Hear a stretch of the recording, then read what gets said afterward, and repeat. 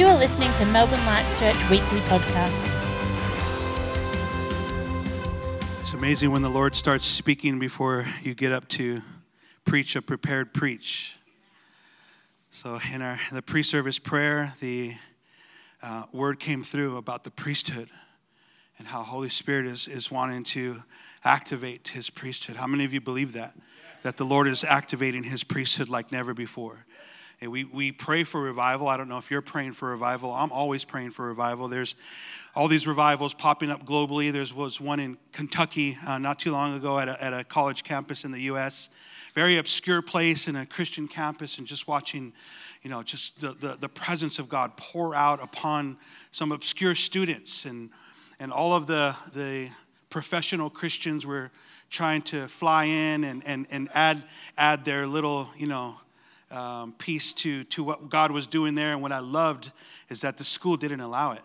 All the professional worshipers, all the professional preachers who wanted to fly in and, add their little something to it. And it's amazing when we just take our hands off of what God wants to do and you allow Him to do what He wants to do. And we are just this vessel that allows God to use us in very significant ways. And how many of you know that the Lord wants to use you in a significant way? I think we love this understanding of the priesthood of all believers, but it is one thing to have an understanding or even a desire or even subscribe to the doctrine of the priesthood of all believers, but it's a different thing to believe that God wants to use you as a priest. And I've learned that in my walk with Jesus, that my church might be about evangelism, but that doesn't mean I'm about evangelism. My church might be about Jesus Christ being the central theme and focus of the church, but that doesn't mean that I am about that. My church might be about the Word of God, but it doesn't mean that I am about the Word of God. And it's the same thing with the priesthood of all believers. We might love the understanding and the privilege of the priesthood of all believers, but that doesn't mean that I personally am living that out in my own life. And we were singing about the veil being torn. And that is the privilege of the priesthood of all believers. The veil was torn at the crucifixion. We're coming out of that Easter season, and we should have a pretty strong understanding of what that means. For those of you who might not know, during the crucifixion, in the temple, this veil that was placed in the temple that contained the presence of God, during the crucifixion, that veil was torn from top to bottom, meaning it was initiated by God. It wasn't initiated by man. It was initiated by God. And that presence, when that veil torn, the presence of God was unleashed for all men to experience, and women, mankind, humankind. Let me use some inclusive language. I'm from LA, so I'm supposed to do that. But for every person to have access to the presence of God. Look at someone next to you and say, you have access. You have access. What a privilege to have access to the presence of God in an uncontrolled way. But the question is, do we access the presence of God? We have the access, but do we activate that access that we have been given?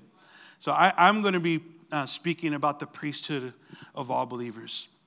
I believe that the priesthood is the greatest force outside of God Himself, Jesus, the Father, and Holy Spirit, that God is wanting to use to usher in His kingdom here on earth. The church, this priesthood of all believers. Just think about it. We do so many things in the life of our local churches to activate people. I hear of the beautiful things that Melbourne Lights is doing to get onto the streets and to witness and to preach and to lay hands on the sick. And that's a beautiful expression of the priesthood being activated. And if you just think about that, if these things that the leadership here at Melbourne Lights, and same with us at Restoration Los Angeles, we are trying to activate our priesthood. And so we're saying, hey, let's go out into the streets. Let's lay hands on the sick. Let's witness to the poor. Let's do all we can. But sometimes those activation points become programs. And so what starts out with so many being excited about it and so many attending, and you start out with dozens and dozens, and then as those activation points continue, you just see the people getting less and less as we continue to try to go out.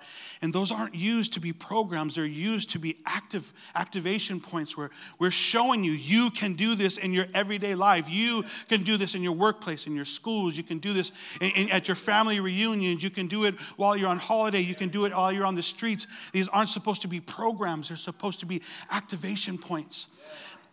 And if we think about that, if we go out once a month as a church to witness to our cities, that's amazing. But can you imagine if the priesthood went out every day? Not just once a month as a program, not just, bi-monthly as we do this together, as a priesthood.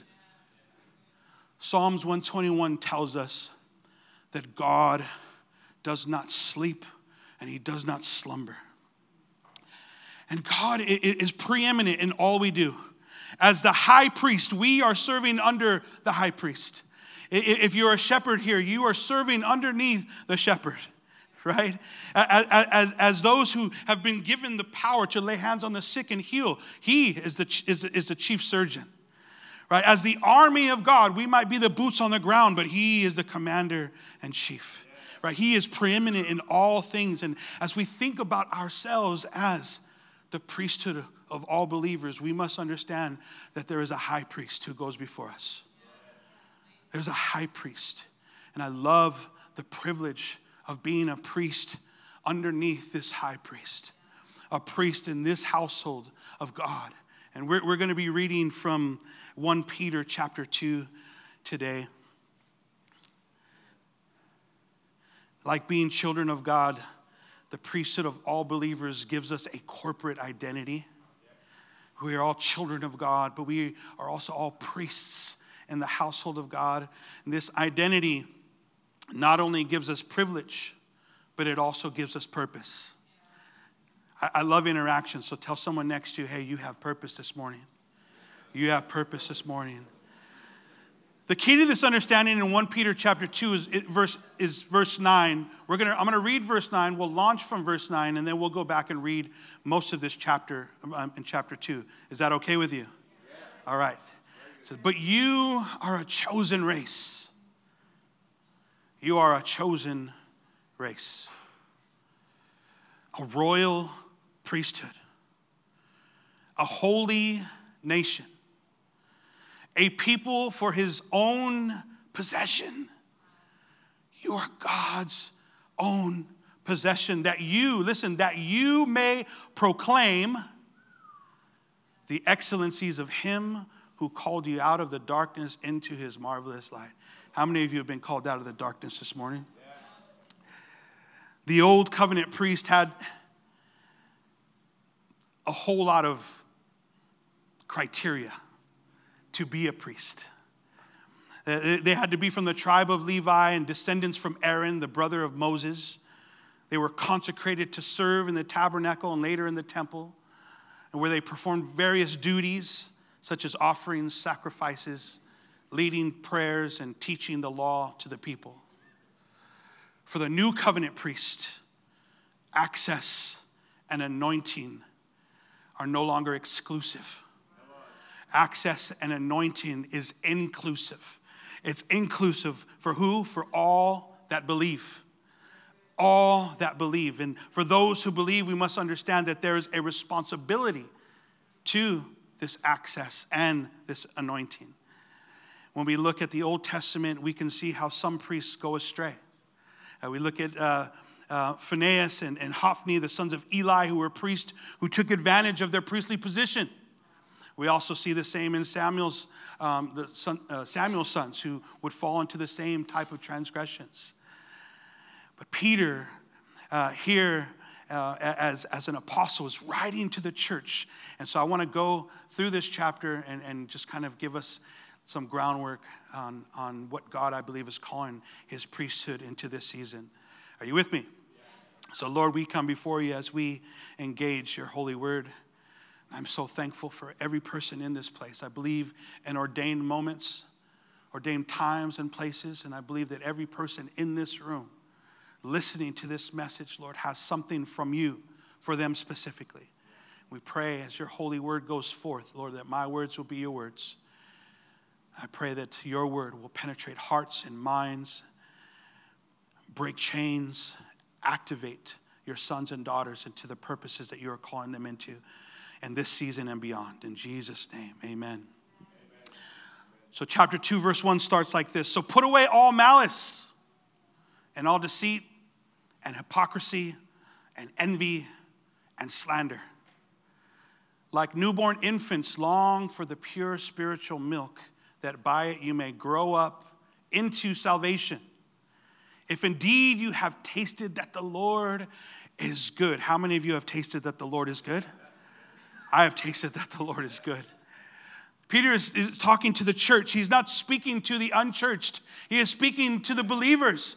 And he's telling them, put away these things, malice, the desire to harm someone. Good Lord. Deceit, the practice of deception and concealing. Hypocrisy, the practice of claiming to have biblical standards that your life does not match. Envy, resentful longing for another's position. Slander, making statements to damage another's reputation. In the church? No. But listen to this. Peter's encouragement in verse 2, if needed, go back to the basics. Long for pure spiritual milk. Long for pure spiritual milk. If you're struggling with all of these things that you should not be struggling with because you're the church now, you belong to the household of God. You shouldn't be struggling, but if you are, then go back to the basics. Spiritual milk. Go back and be nurtured again, once again by God. What is spiritual milk? Go back to the love of God. Go back to loving others. Going back to love your enemies. Go back to being a good neighbor. Go back to doing unto others as you would have them do unto you. Go back to, if someone asks you for your shirt, give them your jacket too. If someone slaps you on your cheek, turn the other cheek. All of these lessons that you might have learned in children's church. Go back to the basics. Go back to the basics. Go back to what you learned at first. Peter says this. Why? So that you may grow up into salvation. So that you can grow up into salvation. Peter's encouragement to the church, listen, friends, is an invitation to maturity. An invitation into maturity, growing up in your salvation. This is what we understand about the doctrine of sanctification. Not only are we saved, but we are being saved. So I'm not just saved, I am being saved. God is conforming me more to the image of Christ as I am allowing the Holy Spirit's work to regenerate me. We should be excited about that. God is not finished with us yet. Look at someone next to you and say, God's not finished with you. Wives, be careful. It's an invitation into maturity. And listen to verse 4 in this chapter. As you come to him, and I love the language, as you come to him, this is your free will response. Your free will response as you come to him. Just like you had to come to him for salvation. It was your free will response to understand that I am a sinner needing forgiveness for the sins that I have lived under. To break this sinful nature over my life, my free will response to accept Jesus Christ as Lord is the same free will response we need to walk into maturity. And yet somehow we think that like God is going to strong arm us into maturity. It is your free will response that brings you to maturity. And this is what Peter was telling the church that was struggling with malice and deceit and hypocrisy and slander. As you come to him, as you come to him, a living stone rejected by men, but in the sight of God, chosen and precious, you yourselves, like living stones. I love this. We are a reflection of the living stone. The one living stone. We are now like living stones, Christ-like Christian. We are like living stones. We are being built up as a spiritual house. This is prophetic language, people. We are being built up as a spiritual house.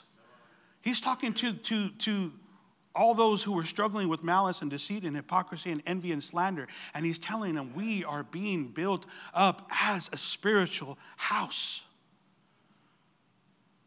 to be a holy priesthood, a set apart priesthood. Now in Spanish, that word holy is santo. And santo, it seems like a little extra religious, like it comes from like the word saints. So when you think holy and you say santo, it's like, that's a little out there, It's like, and I think sometimes when we think about holy, we reject the notion of it. I'm not holy. And yet God says to be holy because I am holy. And we have to use the language that fits. Be set apart because I am set apart. There is no other God like me. There is no other God before me. I am holy. Therefore, be holy. Be set apart. And when I look at each other and I don't know how holy this guy is. But are you set apart? Are you set apart for the works of Jesus? Are you set apart by a holy God? You are being built up as a spiritual house to be a holy priesthood. Why? To offer spiritual sacrifices acceptable to God through Jesus Christ. See, before we didn't have that access. Before, someone used to have to make sacrifices on our behalf. We would have to go to the priests, and then they would have actually offer the sacrifices to God on our behalf because we weren't holy enough to do it. But now we have access to go directly to God to offer sacrifices that are acceptable to him. What a privilege. What a privilege that now when we fall short, we can go before the throne room of heaven and repent on our own before God because we have an intercessor in Christ Jesus who is interceding on our behalf. Isn't that a beautiful thing? Living stones, building up a spiritual house. Listen, this is our holy identity. A spiritual house, a holy priesthood. This is our holy function. And then to offer spiritual sacrifices, this is our holy work. To live sacrificial lives for King Jesus. This is our holy work. Verse 6. For it stands in Scripture, behold, I am laying in Zion a stone. If you maybe in 80s church, you might remember, I lay in Zion. Me and Paul would know it. Paul's a little bit younger than me, but we're I'm glad LED didn't say that I was in the senior group around here, so. I think LED needs to travel to every nation and lay hands on every announcement person in every church on the planet. Her anointing for announcements is supernatural, my Lord. Behold, I am laying in Zion a cornerstone, chosen and precious. And whoever believes in him will not be put to shame. Thank you, Lord. Whoever believes in him will not be put to shame. So the honor is for you who believe. For you who believe, the honor is ours. But for those who do not believe, the stone that the builders rejected has become the cornerstone, and a stone of stumbling and a rock of offense. They stumble because they disobey the word, as they were destined to do. How many of you remember Jesus being a stumbling block for you? When we disobeyed, and when the word of God wasn't this window that we viewed the world by. It was a mirror that reflected our sinful nature, and we had to come to grips with the fact that we were an unholy people, we were a dark people, and it was a stumbling block for us. It's offensive when you don't believe. The Word of God is offensive. I mean, just think about all the depths of Scripture when a pastor preaches on tithing and you're not a tither. It's offensive. When the pastor preaches about gossip and you struggle with gossip, it's offensive. The pastor preaches on lust and you're struggling with lust. It's offensive. They stumble because they disobey the word as they were destined to do. The cornerstone. Jesus is a cornerstone for those who believe. Precious cornerstone. The one who holds everything together, the foundation of it all. The central theme and focus of this spiritual house. But a rock of offense for those who don't believe. A stumbling block because Jesus is that mirror that they have to look into. Jesus, the Son of God, perfection staring right back at them. When the unholy are confronted with a holy God, it is absolutely bound to be a struggle. What a contrast. The contrast that the Lord is not building a house of malice, deceit, hypocrisy, envy, and slander. Instead, he is building a house built upon the cornerstone, Jesus. This spiritual house is made of living stones. Those who are reflecting the very nature of Jesus. He is the living stone, but we are like living stones, like Jesus, for those who believe. For those who don't believe, the cornerstone isn't a firm foundation. He is a rock of offense. The word of God is always offensive for the immature and for the disobedient. And the apostle Peter is trying to draw the church into maturity through his encouragement and through this understanding, this building, laying down this doctrine of the priesthood of all believers. And he's giving them this wonderful contrast between this is what you once were, but this is what you can be. This is how you were living, but this is what Jesus is raising you up to live like. And so then there's a shift in the passage, and it starts with verse 9, which we started with. But you are a chosen race. Peter begins to get prophetic. You are a chosen race, a royal priesthood, a holy nation, a people of his very own possession, that you may proclaim the excellencies of him who called you out of darkness into the marvelous light. What a picture. What a picture. From being people who weren't living for Jesus to being people who were called, sanctified by Jesus. And why? Why are you this? So that you may proclaim, say proclaim. Purpose. You are a chosen race, a royal priesthood, a holy nation, a people of his very own possession, not just because, for a purpose. For a purpose, so that you may proclaim, and that word proclaim there is the word we get from evangelism. It's only used twice. This very specific word is only used twice. Once here, once in Mark 16:20, so that you will proclaim, so that you will declare the gospel, the good news of Jesus, the excellencies of him who called you out of the darkness into his marvelous light. This is why we are a royal priesthood. This is the holy work that we have been called to. Before he's talking to the church, you are a slanderous, deceiving, hypocritical people. But now you proclaim the excellencies of Jesus. Before you were this, now you are proclaiming the excellencies of Jesus. Verse 10 says this, once you were not a people. Do you remember when you weren't a people? Do you remember when you didn't belong to Jesus? Maybe there's someone in the room today who doesn't feel like they belong to Jesus. And I'm telling you, today is your day. Once you were not a people. And I'm telling you, if you don't know that you belong to Jesus, every one of us in this room once didn't know that we belonged to Jesus. Once you were not a people. But listen to this. But now you are God's people. What a declaration.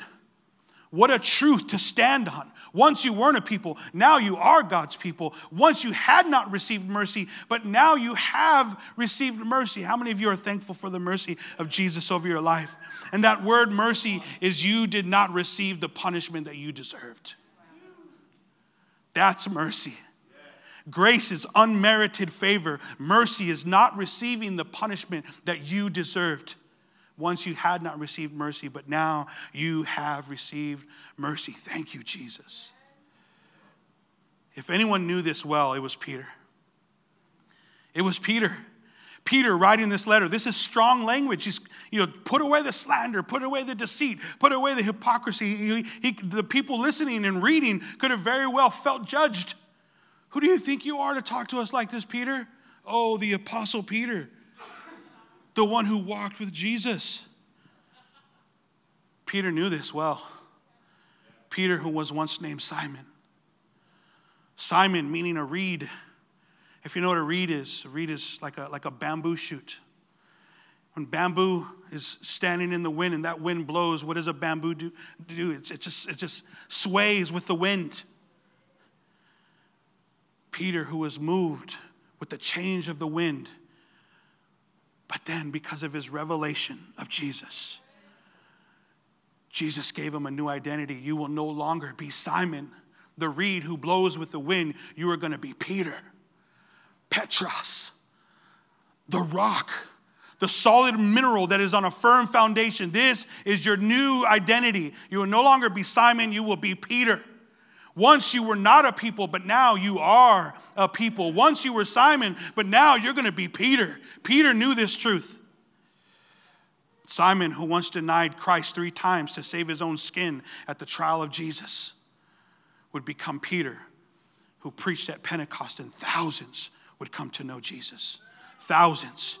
Peter, whose shadow would begin to heal people when he walked by. Peter, who would be crucified upside down for his Savior. Peter. Once we were not a people, but now we are God's people. Once we had not received mercy, but now we have received God's mercy. Verse 11, beloved, I urge you as sojourners and exiles to abstain from the passions of the flesh, which war against your soul. Keep your conduct amongst the Gentiles honorable, so that when they speak against you as evildoers, they may see your good deeds and glorify God on the day of visitation. On the day of visitation. Abstain from the passions of your flesh, because your flesh is at war with your soul. Live a life above reproach. Let your Christ-like good deeds be seen by the world around you until Jesus returns.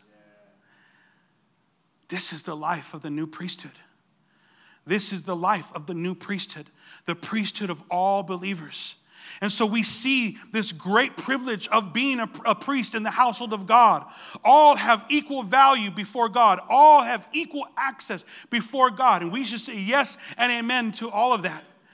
That's the privilege of being in the priesthood, but the price, I really believe, is what's needed to activate the priesthood in today's age. To recognize not only the privilege that comes with the priesthood, but the price that comes with the priesthood. If the privilege tells us we all have equal value, we all have equal access, then the price tells us, listen, friends, that we all have equal responsibility before God. Equal access and equal value also means we have equal responsibility. And your function might be different than my function, but it's still equal responsibility. The priests in the Old Covenant lived a holy existence, set apart existence. They lived and they breathed the set apart worship of Yahweh. Priests lived sacrificial lifestyles, ridding themselves of worldly pleasures. Priests taught and instructed. Priests cared for the sick. Priests made sacrifices on behalf of others. This is what the priesthood does.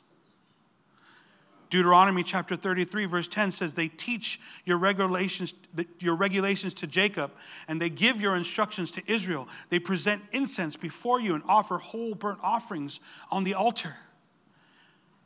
Friends, I believe this is a season for the priesthood to rise up. For the priesthood of all believers to rise up. An activation for the priesthood of all believers. Not only for the privilege of equal access to the throne room of God, but a priesthood willing to accept their God-given responsibilities to proclaim the excellencies of Him who has called them out of the darkness into the marvelous light. The good news of Jesus. In the U.S., we have professional athletes who reject the responsibility that they carry as public figures. I don't know if they have the same here, but so some of these athletes will say, I am no role model. Don't look to me. I'm no role model. Like don't look to me to be an example. You raise your kids. Don't let your kids look at me as an example. As a priesthood of all believers, we are to be a reflection of the high priest.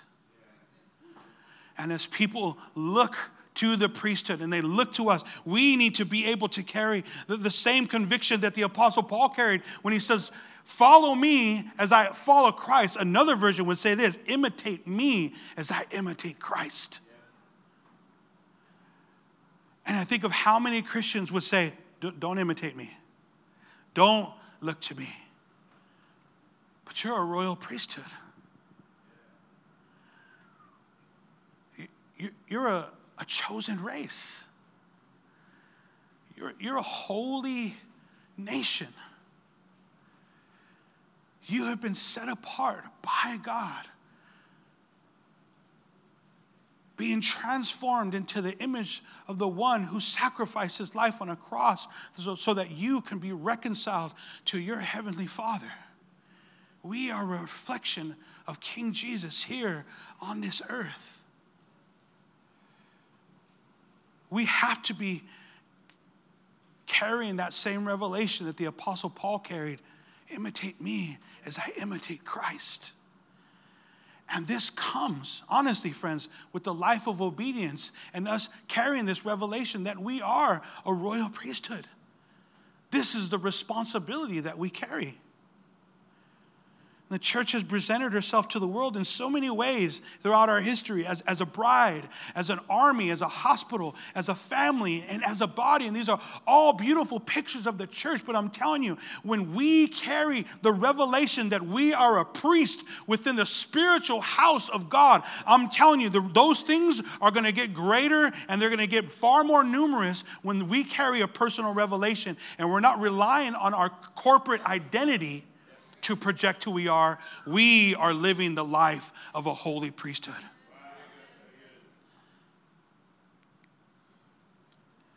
Peter's encouragement to the church that was struggling was to grow up into salvation. And the picture of that maturity that he gave the church was this royal priesthood. And the prophetic words that he spoke over this church was giving them new identity, giving them new purpose in Christ Jesus. And this is what I want to leave with you, church.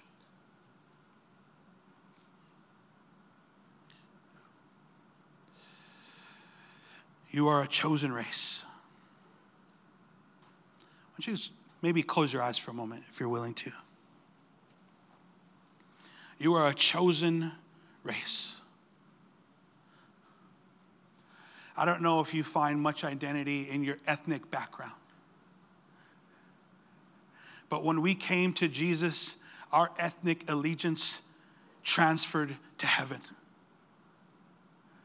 You are a chosen race. You are a royal priesthood.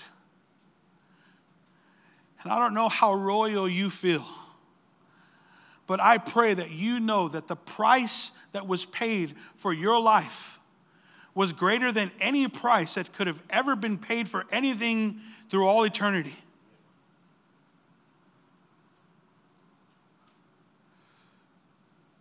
You are a holy nation set apart by God, a people of his very own possession. You belong to King Jesus.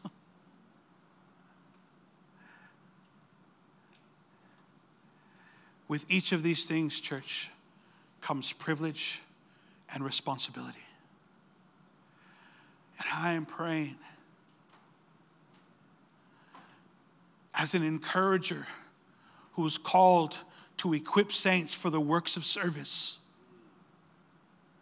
that you will walk in your God-given identity spelled out here in 1 Peter 2:9, so that you can proclaim the excellencies of him who called you out of the darkness into his marvelous light. Melbourne Lights, you can no longer hide your light underneath a bowl. And I'm not talking about Melbourne Lights corporately. I love all the signs for each kids group, mini lights. Each and every one of you carrying a light has been called by God to proclaim the excellencies of him who called you out of the darkness into his marvelous light. This is your God-given responsibility as a priesthood. Do you carry that? Do you carry that? Lord, I just pray. I pray over this body, this local body called Melbourne Light, situated here in Melbourne, Australia. Lord, I am thankful for the foundations that have been laid throughout the life of this church.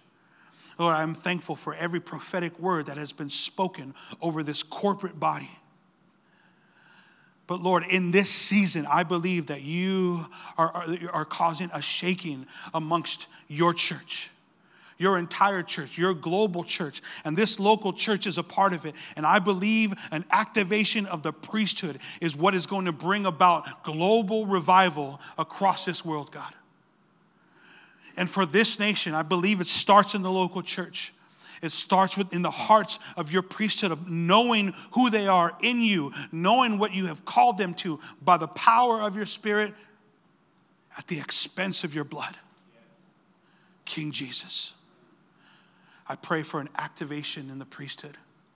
Lord, those who have been sitting on the sidelines, those who maybe haven't understood their place in the life of the body, those who might be thinking that they need to emulate, the giftings of others. Lord, I just pray by the power of your Spirit, Lord, the giftings are released like never before in the life of this church. That people aren't finding their identity in their gifting. They're finding that it's a tool that they use for the service of their King. Their identity is that they are children. There's no greater identity that we carry than sons and daughters in the kingdom. But we are also priests. And as priests, we are given a God-given responsibility, a holy responsibility. Thank you, Lord. Thank you, Lord. Yeah. Thank you, Lord. Thank you, Lord. I believe there's some in this room who've been sidelined for far too long. You've been asking the Lord, when's my turn? When's my chance? And the Lord's telling you this morning, now. It's now. It's now. It's now. And you might be thinking, well, it happens. It's going to happen here in the life of the church. But let me tell you, this is what's significant about the new covenant priesthood, is that our operations go beyond the church walls. It goes beyond the church walls. The old covenant priests, their functions were within the temple walls. Our functions go beyond the temple walls, beyond the church walls. So I just pray a release, God. Yeah. If you want to receive that, why don't you just stand this morning? If you want to receive that, I just pray a release, God. I pray a release over your priesthood. Set apart by you, called by you, anointed by you, complete access to your presence, complete access to everything that the Holy Spirit has for everyone in this place, God. Giftings, anointing, Jesus' name. Thank you, God. Thank you, God. I pray a release, God. A release of those who have struggled with their identity in you. I just wash them with the priesthood in Jesus' name. You are a chosen people. You're chosen. You are holy by God. Called out of the darkness into the marvelous light. You are called to grow into your salvation. Yes, God. Maturity in Jesus' name. Thank you, Lord. Thank you, God. We hope you've enjoyed this week's message. If you have any questions or would like more information, please contact us at melbournelightschurch.com.au.